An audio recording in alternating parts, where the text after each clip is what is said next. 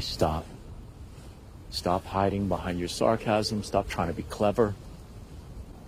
I want you to run as far as you can. I want you to run as fast as you can, as hard as you can, till you can't fucking breathe. I walked into her bedroom, and she was sitting on the edge of the bed. And I froze, and we just stared at each other. And she lifted the gun to her head. What kind of hallucinations? You don't want to know. Yes, I do. I hallucinate that I'm turning into an animal. You are the total package.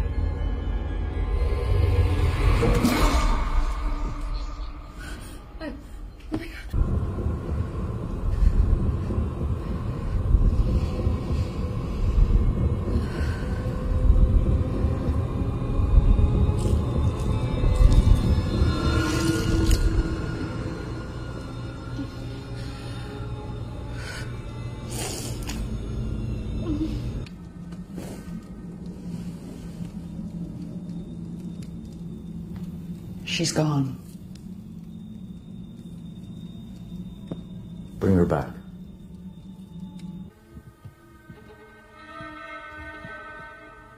Let me out.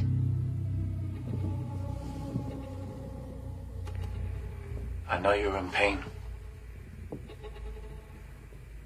I want to help you. It's worse when your emotions take over.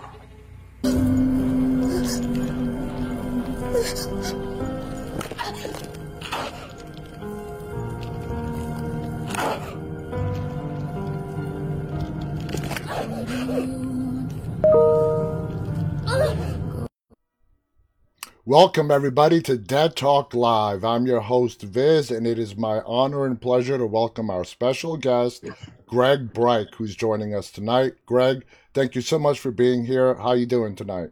I'm good. It's good. I'm good. Thanks for having me. Absolutely. It is our treat. And I got to ask you straight off the bat, when you read this script, what were your initial reactions to Bloodthirsty? You know, I was actually out west shooting a movie that Wendy, who wrote this with her daughter Lowell, was directing, about a really interesting story about a kind of a famous Canadian story about a guy who was sentenced to death at 15, was put on death row to hang for a crime that he ended up not committing, and then later in life he fights to clear his name officially. He was released from jail, but fought to clear his name. And so I was shooting that, and one day Wendy and Mike, who was the producer on that as well, approached me and said, "Look, we have this script that we're hoping to do right after this.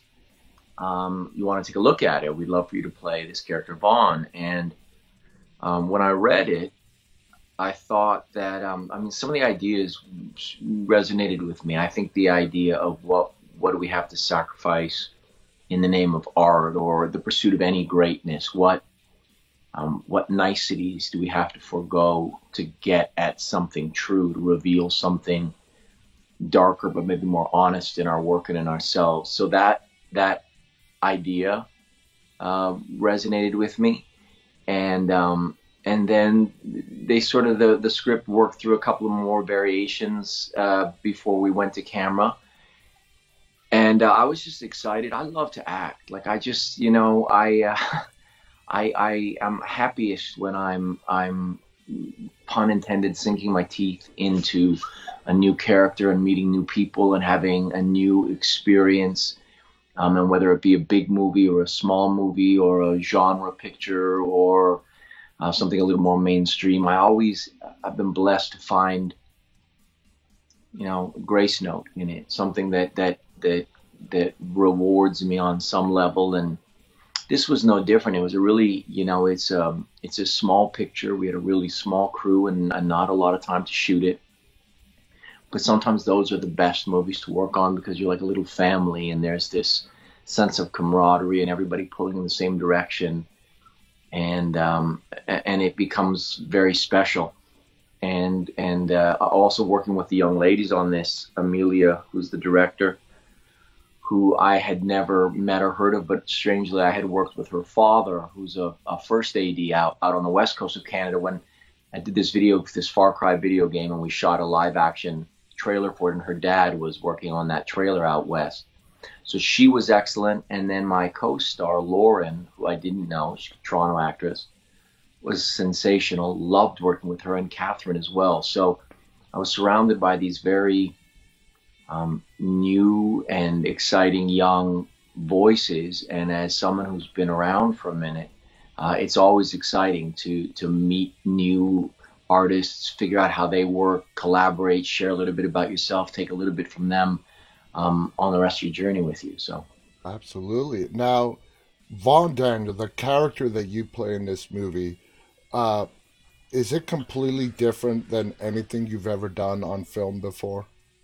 I play a lot of bad guys, like a lot of dark, malevolent characters. Right when I was young, I was cast in a movie called History of Violence, David Cronenberg's film. And I played like a young spree killer. And I wasn't in the movie for that long, but it was an impactful, first 8 minutes follows me, and then I come back for a little bit. And the studios got comfortable casting me as a bad guy, someone nefarious. And look, I have, I can speak that language, a language of violence with some facility. And I've made I think I've done 100 movies and TV shows now. I would say 90 to 92 have been various shades of evil. Were you the antagonist? Yeah. And, particularly being an actor in Canada, that's often the interesting role that's available. A lot of big American shows come down and they're going to bring their stars, but the bad guy's often available. So I've had a very fruitful career coloring outside the lines and bringing a little bit of danger to the production. And I think that each of the characters are different. Like this was, I played ironically, the pack alpha of a family of werewolves in a show called Bitten on the Sci-Fi Channel a few years ago. And it was the complete opposite character. And he was very evolved, mature, masculine energy and available and sensitive, whereas Vaughn is a lot more, say, Machiavellian and a lot more selfish in his pursuits than the other character was. But we all do what we do for our own reasons, and I think that's one of the keys as an actor, is not to judge the character, but to find yourself in their skin. And I think it becomes more unsettling if you make them human as opposed to just some mustache twirling stock villain. Yeah, I totally agree. Do you enjoy, have you gotten just so used to it right now? You enjoy playing the antagonist, or is it something that you want to branch out from? I find that, I do. I love, sure. There's a great deal of therapy that's saved when you get to break all of society's rules. I've been married for 25 years and I've raised 3 kids with my wife, and the kids are all grown. And I think I've been a fairly good guy, and I'm a conscientious member of my community and live a very conservative life. But when the cameras roll, I forgive myself every dark impulse, and there's such freedom in that. There's such freedom in not following any rules and not worrying about censure or judgment, and in fact being paid and celebrated for those dark little corners of our imagination or our mind that normally we don't let out. That's brilliant. I read a review last Friday on Bloodthirsty, the day it was released, and it was glowing reviews, and I absolutely agreed with it. And the person who critiqued the movie said, your character was the glue that brought the whole movie together. So congratulations. I mean, to say Vaughn is a different character than we as viewers are used to watching on film or television is a big understatement. He's eccentric. He's also very dark, mysterious. What kind of preparation did you do to put yourself in that character's shoes? You know what's really funny about this? I feel fortunate. There's been some really nice reviews, and people have been very kind. And you know that the common theme seems to be like intense and unsettling and creepy. And I thought I was concerned I made him too nice, because, and I'll tell you this. This is funny. Like the character is written a certain way, and you know you have an idea, and there's obviously there's all of that, and there's, you know, the driving the young artist and pushing, and there's that malevolence. But when I met Lauren, and one of the first scenes we shot together, and I didn't know her at all, and so we had a very short prep time, and she was singing Bloodthirsty. There's a scene where we're in the studio working on, and her voice is so beautiful. There was such a haunting purity to it that it really made me feel vulnerable.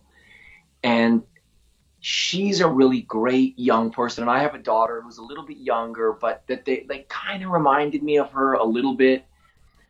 And she also had, during the shooting, she had a family issue that was very, very hard for her. So I felt very paternalistic and very protective of her, and we really enjoyed and had this great chemistry, on a great affection on camera together that was genuine, and there was a real warmth there that I liked, and I didn't know how that played, but I guess in the context of the movie, all of that just makes it more unsettling, because you see there, it's not just like a cold, detached puppet master, but it's a little messier. It's like people that have a stake in each other, hurting each other and pushing each other, and in the service of something bigger. And I think the echoes of my, you know, in the movie with my own the scandal and the murder and the death and the unfinished song, there was something unresolved in me that only she could finish or resolve. So I mean, it's complicated, but I know that I enjoyed listening to her sing a lot, and I felt this a warmth that I didn't know how that would work, but I guess it worked just fine. I did not know that was actually Lauren, that was her voice. Dude, insane. She has such a great voice. Yeah, no, beautiful, and the songs that Lowell wrote are spectacular, and that's such a big part of. It's such a big part of the movie, but it was funny because when she sang, it was, you know, sometimes a song will take you back to whenever, and I felt like I was 15 years old again and so uncertain about life. I was back at this very interesting and kind of fearful time in my own life that was.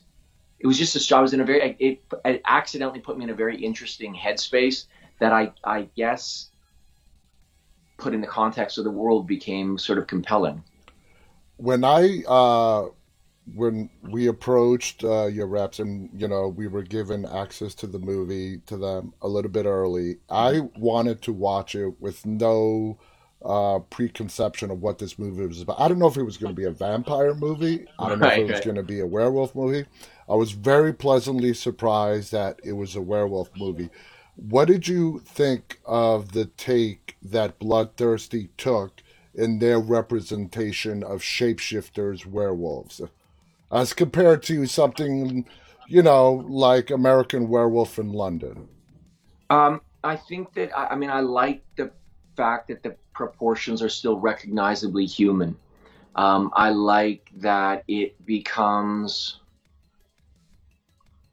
something recognizable for an audience member, but also as an actor for yourself, that, you know, the practical makeup that they put on, and you'd look at yourself in the mirror, and it's you with this beast having emerged and just accentuated your features in a way that reflected, I think, something that we have inside of us. I laughingly, you know, when I was in theater school when I was young, I was with my now wife, my girlfriend then, and I ate a lot of mushrooms one night, as one does in New York in theater school. And I looked in the mirror, and I kind of transformed into a demon. It wasn't scary. It was not something that was threatening in any way. It was just this very dark power that was there, that was just dormant. And it felt that way when I looked at myself when the makeup was first on, that there was just something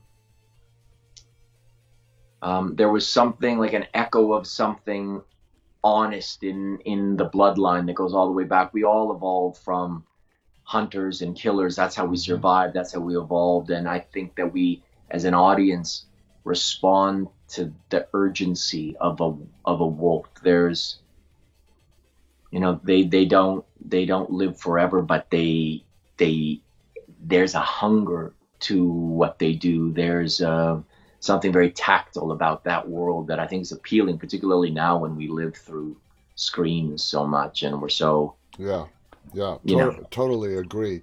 One of the characters that we see very little of, but I find very fascinating, is the character of Vera. Are we to assume Vera is to Vaughn what Renfield is to Dracula?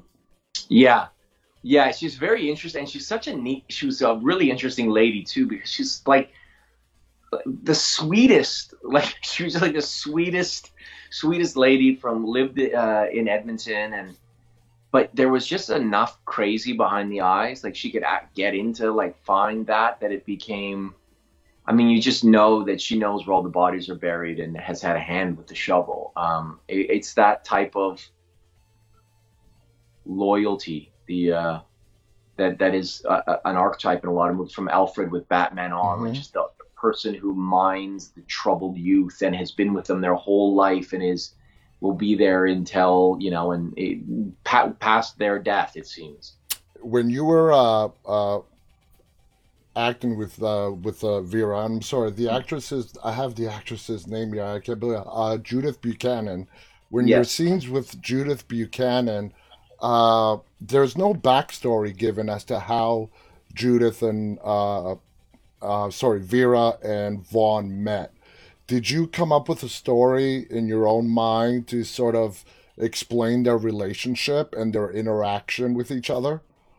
Sometimes it's interesting. Sometimes I'll feel the need to create like a backstory to engage me with someone. But with Judith, there was this great ease with her. The first time she met me, like she was just kind of like around me in a way that felt very comfortable and familiar. And I don't know if she reminded me of teachers that I'd had, or when I was very young. And Judith is not as old as my grandmother, but my grandmother, there was just something very maternal and calming about her that I didn't need to imagine she was anything other than what she was. Like her energy was so specific and present that it was enough. And as an actor, that's what you always sort of hope for, is if the person itself evokes a response out of you that works for the movie without having to take another step removed from that. Yeah.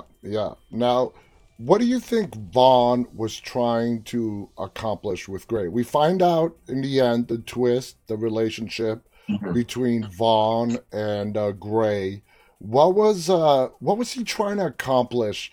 Was he just slowly feeling her out? Was he absolutely certain before she even arrived at the house that she was who he thought she was? I don't know.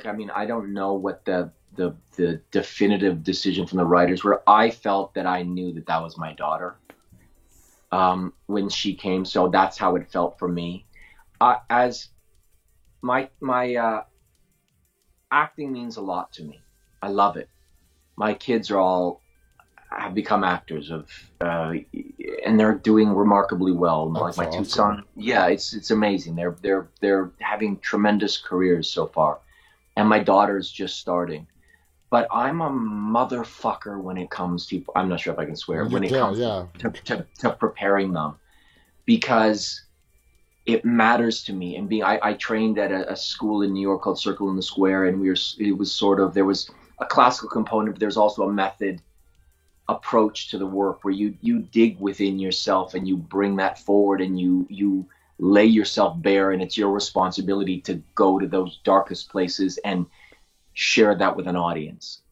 Make it real. Like, I hate faking. I hate the tear shit that they put in people's eyes and stuff. That, like, I don't want to lie to anyone. I don't want to be tricked. I want it to be real. Yeah. So I push them really, like, when they were first starting, like, to not be, don't cheat, like, don't, it's not nice. This isn't a sparring session. This Don't isn't, take shortcuts. yeah. And not only that, like, you, like, look, I don't know, like, I boxed also growing up. So when you're in the ring, you're sparring, you're working on things, and like, you're hitting and whatever, but it's not the same thing as when you're fighting someone. When you're fighting someone, it has to matter.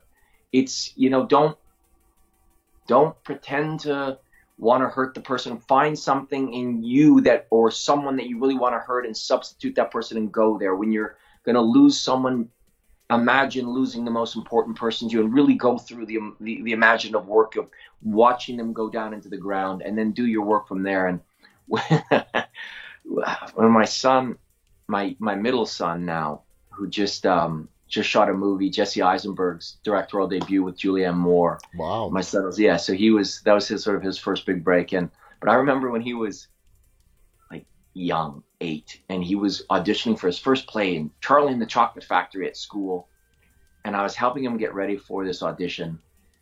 And there's the scene where he finds the coin, and he's freezing, he's cold, and he's starving, and we're rehearsing in my living room, and he does it. He's 8 years old. I'm a lunatic. And I'm like, I don't believe it. You know what it's like to be cold. We've lost so many houses. Well, you know what that feels like. And he's crying. I'm like, go. And then he does a scene, and it's heartbreaking. Little Charlie's broken, and he finds the coin, and he's so happy. And of course, then he went and he did that in the audition. He got the play, and he was actually spectacular. But my wife walked in as that was happening.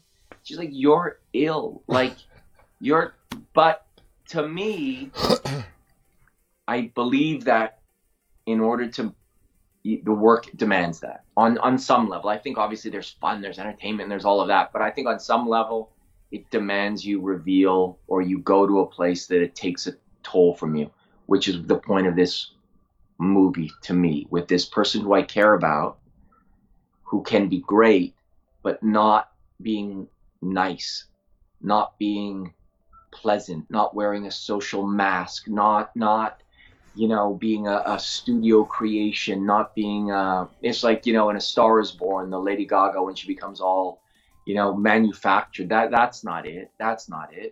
I totally understand. Just listening to what you're saying, we're very in similar circumstances. I've been married for 21 years. I have 3 children. My oldest is a girl and 2 boys. Yeah. They're all teenagers. And that is how I talk to my kids now that they're teenagers. I'm talking to them like, listen, real life is going to kick you in the nuts. And it's not going to give you a hand to get back up. You got to learn to protect yourself and stand up for yourself. So I totally relate to and completely understand to what you're trying to instill in your children when it comes to acting, and to make it real and to not fake it. I think it's beautiful. The other thing that I've always been a big proponent of is, the entertainment industry is really, it's a tough business, and everyone always, to put you down, they're always like, well, it's a 1 in a million chance. And I've always said to my kids, yeah, but someone has to be that one, so why not you? Exactly. Like, why not you? I think that people there's comfort in subscribing to limitations that are easy, the low branch, but the people that are willing to dare for more, the people that are willing to go out onto that dangerous limb that's not so stable and maybe a little out of reach, those are the ones that get the best view. Those are the ones that show you where we can go. And that's not just in art, that's in life. That's people that are innovators, that are people that are leaders, that are people that move the world and the species forward. And it's not in baby steps, it's in great heroic leaps. Absolutely. You mentioned History of Violence, which was with Viggo Mortensen. Right. How was that experience, and how filming such stuff like History of Horror, how did that help you as an actor? History of Violence changed my career for sure.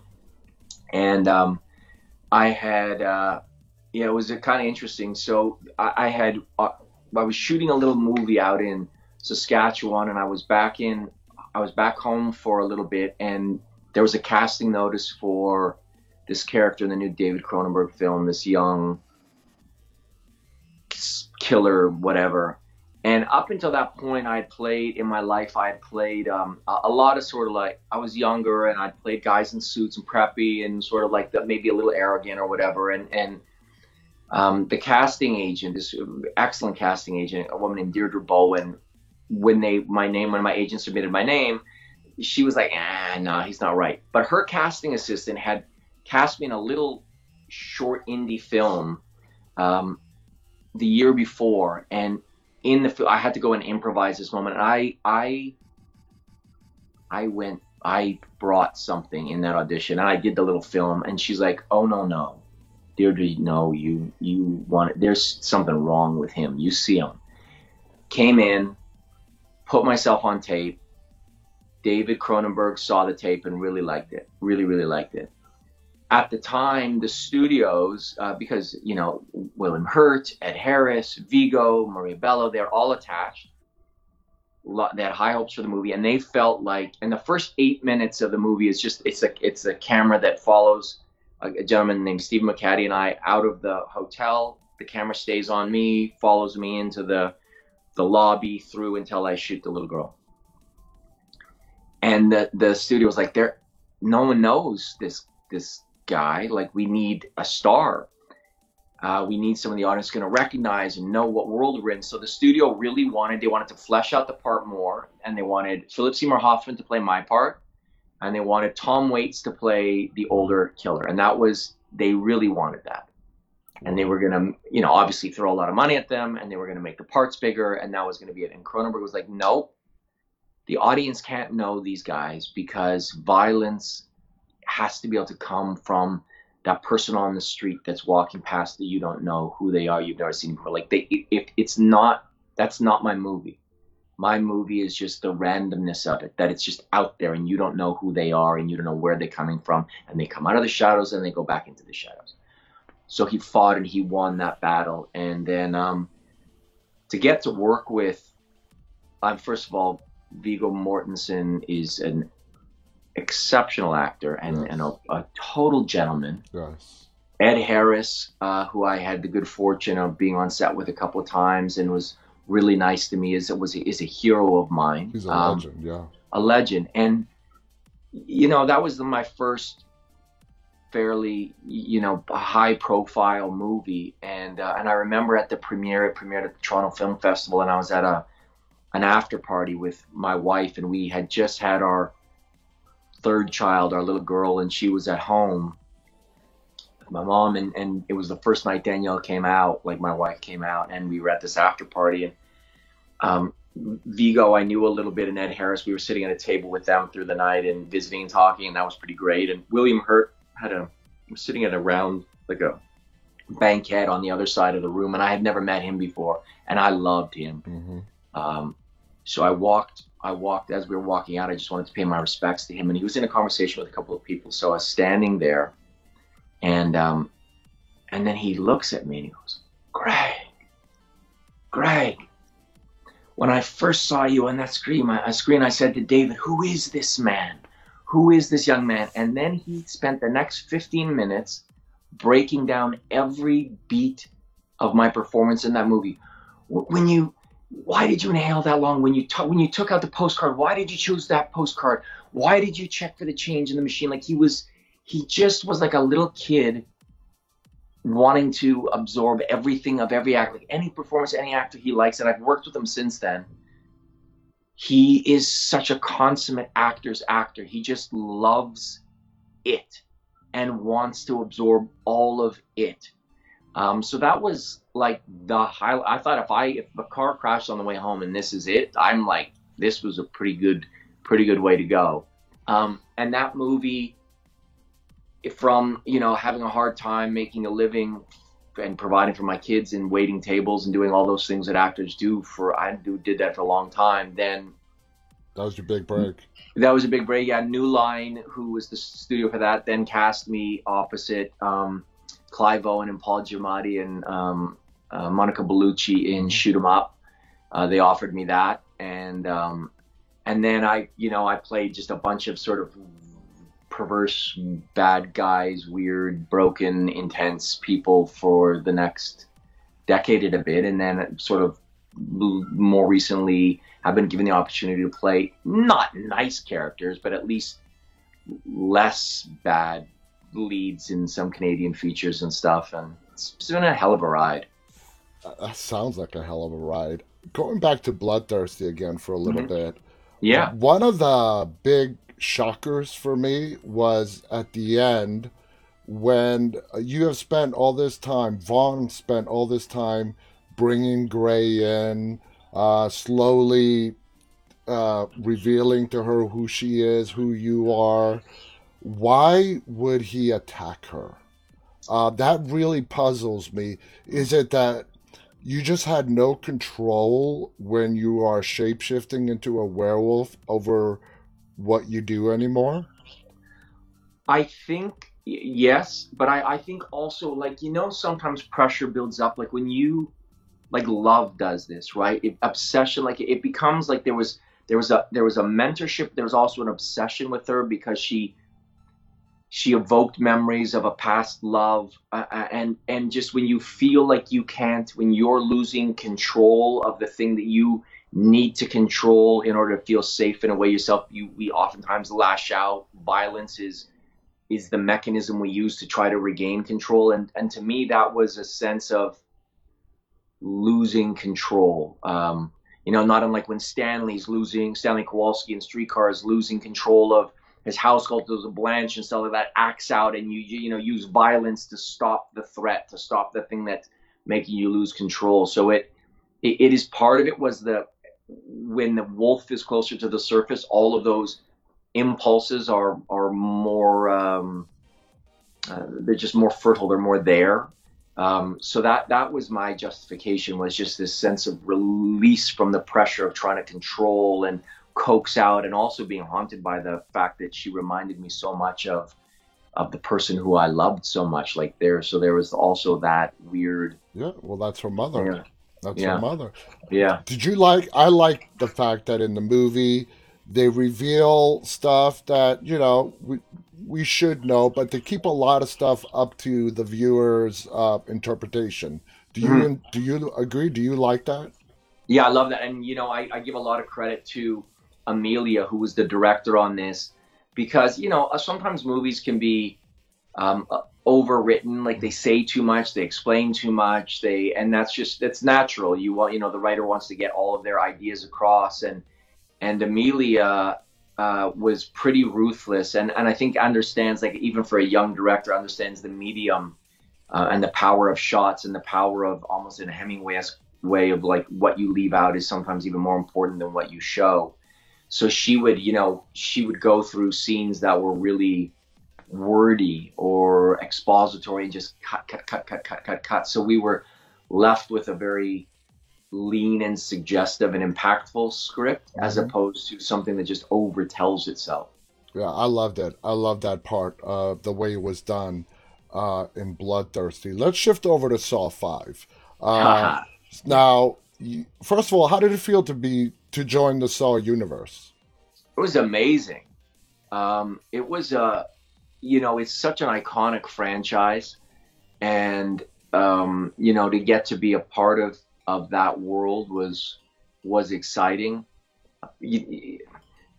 Genre fans, I think, there's a particular intensity and passion for the work that they have and that they share and express that, to me, is really exciting and rewarding. It was the most exhausted I've ever been in my life after shooting that movie, because every day, we shot it. They build the series of traps, and you go from one to the next to the next. But like every take, every day, you are about to die, right? Like the intensity is so high and it is so physical that, I think I shot maybe 2.5, 3 weeks is what it took to shoot the part, all the traps. And I was just spent at the end of it. It really felt like I had been through, I remember when I was a kid playing football in college, like 2 days, like summer camp, like after that 2 weeks of doing 2 days, your body is just like tired. Yeah, done. It felt like that. It felt like, but it was great. The David Hackle directed that, who I know a little bit, and Julie Benz, who I have a lot of respect for, as an actor, was really fun to work with as well.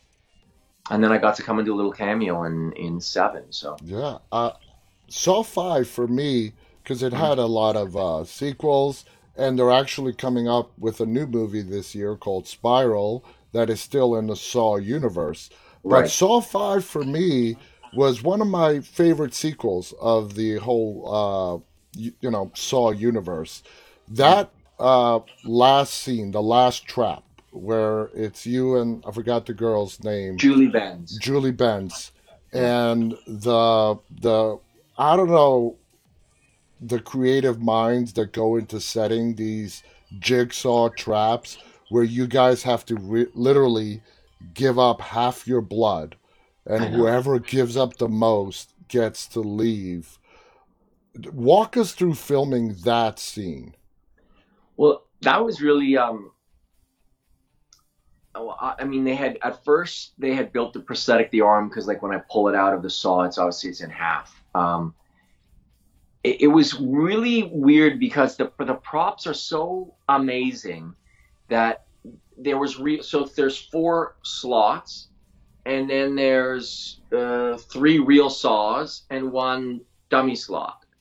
Now they had little plastic barriers in front of the 3 live saws, but even like you know that, but as you're approaching this contraption and you see saw wheels, bands, like a table saw things spinning, and you're feeding your hand into that same contraption, it was terrifying. I remember watching it for the first time, and I'm like cringing. Oh no, it was really scary, and I liked that character because it was a bit odd casting. Like, he was written up as this sort of trust fund little junkie, and in real life, like, I'm 6'1", I'm like a big guy, but I understood, I think, his sense of guilt and shame, and was able to bring that to the character, and this profound guilt, because he was an arsonist.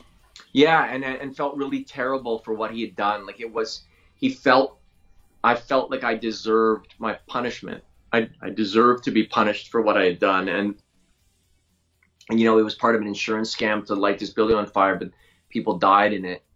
But I understood that, and I quite liked the fact that there was this, like, there was this real sense of atonement or penance in it.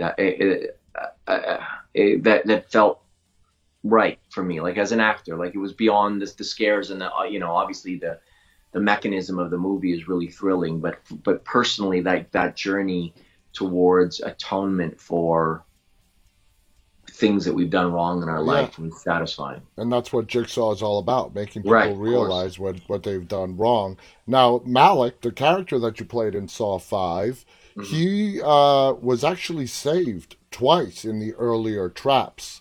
Those people died before him. You were one of the last 2 standing. Did you feel that Malik thought that he was going to be the one to get out of that room alive?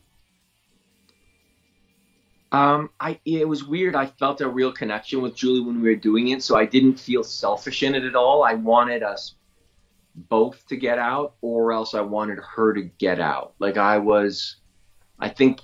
that point, it felt like I needed to at least pay for what I had done. Now, if I got out, great, but I needed the pain. I needed to go through that transmortification of the soul, and here's my blood. Here's my blood sacrifice for the blood that I shed. And I don't think I expected to live out of it. No. I mean, I knew I did because I'd read the script, but I don't think, as Malik, I didn't feel like I would survive that, even though I did. Yeah. It was a great twist. So take us back. When did you know in your life that acting is really what you wanted to do? Like, yeah, you know what? This is what I want to do with my life.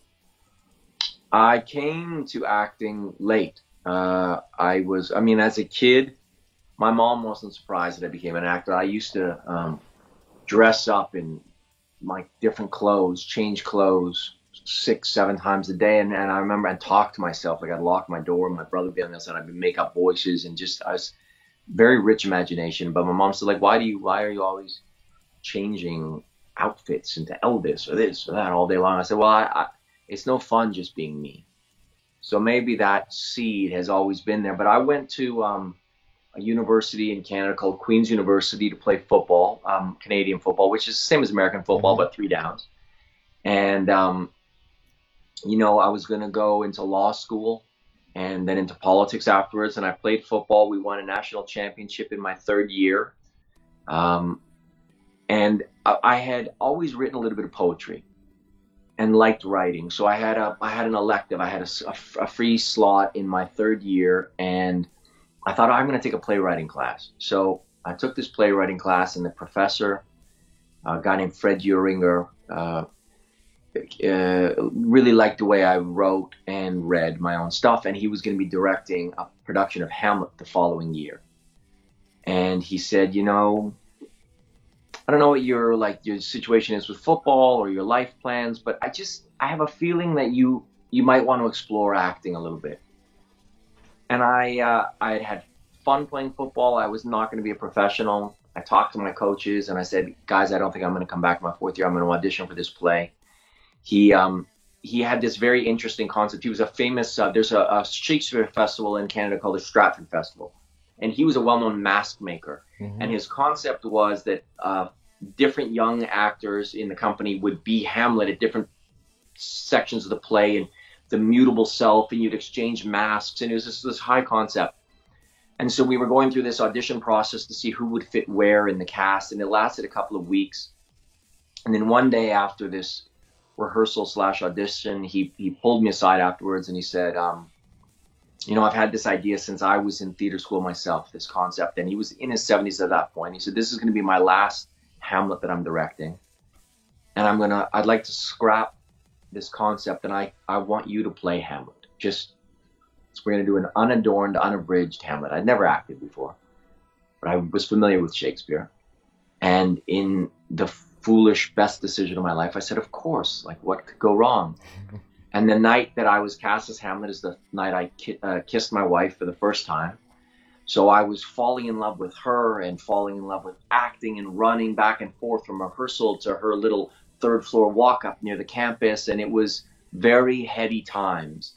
And the production was successful. I mean, it was a limited run. I think we did maybe 4 or 5 shows, but some people from the professional theater community in Toronto had come to see it, and they said, you should really think about training, doing something, because you have this a talent that you might want to develop. So I went to New York and auditioned for theater schools, and went to decided on a place called Circle in the Square, where Philip Seymour Hoffman had gone and Benicio del Toro, and it was a wonderful experience. My wife and I packed one little suitcase together with a couple of books and a pair of baby jeans that she had bought on our 2nd date that all our kids have worn since.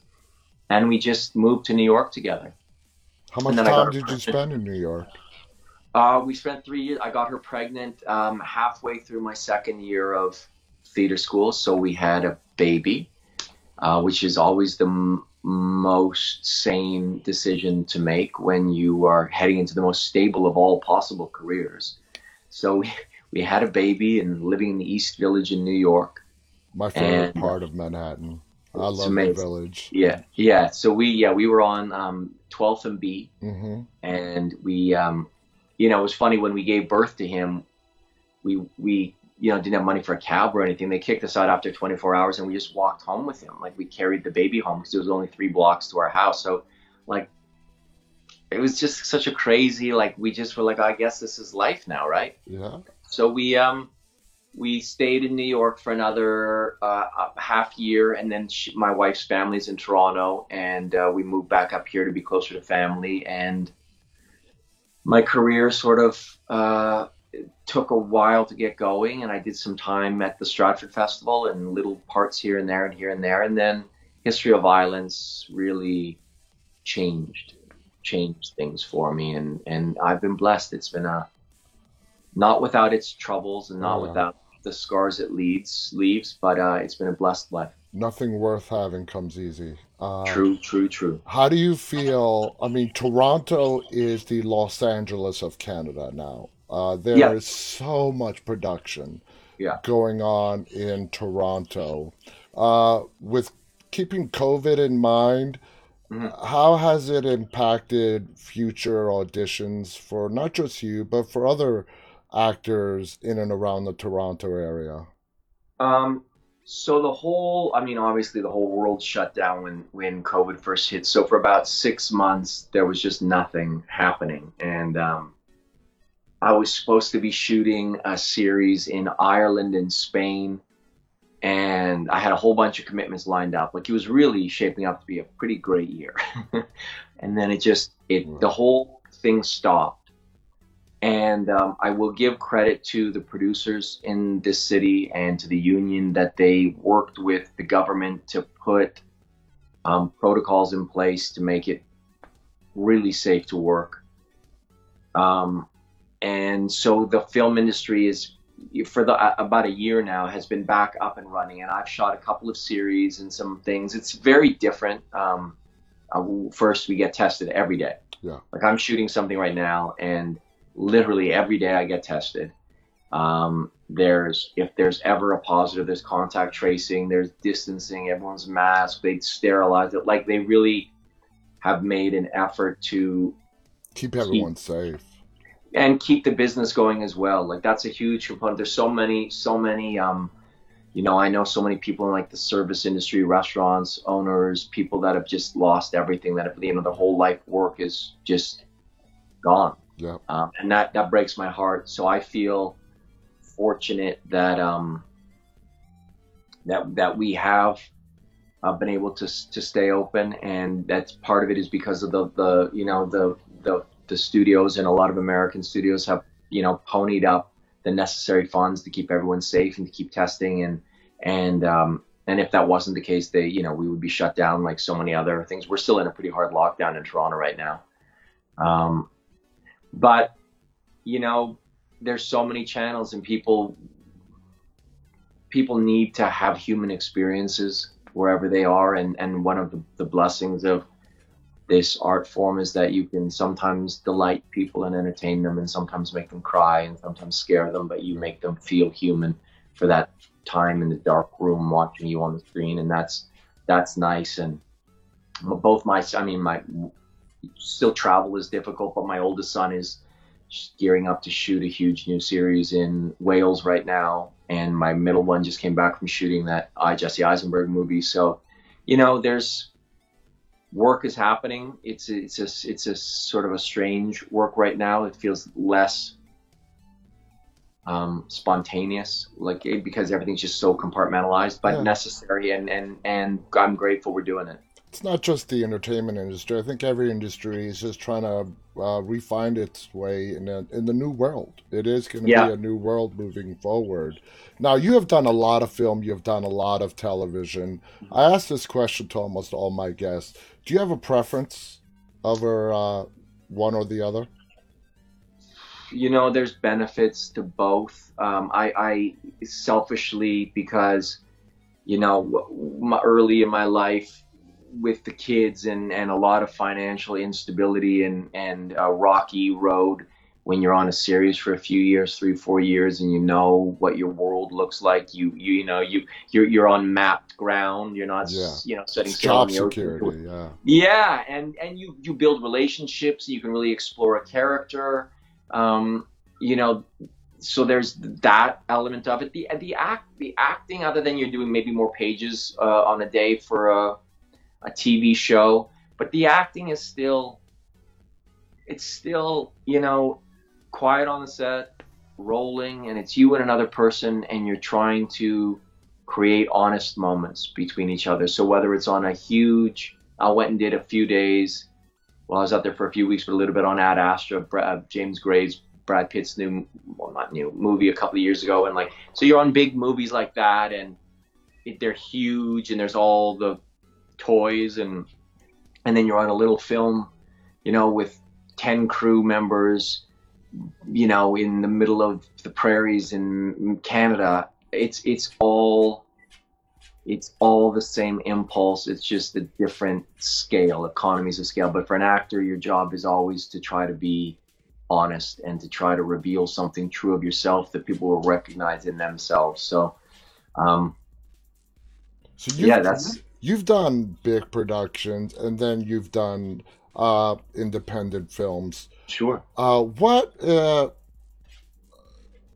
is I mean I love independent films. I root for them, especially great ones that go through the film festival circuit. For you, what is the draw and the appeal in independent films? Like, is there something in independent films? You mentioned earlier the small family environment that just gives it a little bit of an extra appeal for you, maybe? I'm gonna be honest. Like look, I love to work, and I look for. I've had out of 100 movies, I've had maybe one or two experiences that weren't rewarding. That were just kind of like, oh, this is a shitty. So those odds are pretty good. I if the part is good, the part is something that's worth pursuing or is offered to me and I enjoy it. I I try to take each experience for what it is. So I don't really have a preference. The one thing about an independent film is the people, you need to understand the limitations of what you can do and be smart within that. Bloodthirsty, I think, does that so well Hmm. because you don't have the time to get all the shots and every angle, and you can't fix it in the edit. With a big movie, you can get enough footage, enough coverage, everything's shot, everything's there. You can fix it. You can make the movie in the edit. With an independent film, the script has to be good, and you have to shoot the movie you want to shoot right at the start because there's nowhere, there's nothing else to save it. It is what it is. And sometimes as an actor, I will say, like with the lower budgets thing, sometimes you wish that there was maybe more takes or more angles just to cut it together, and you see. But then again,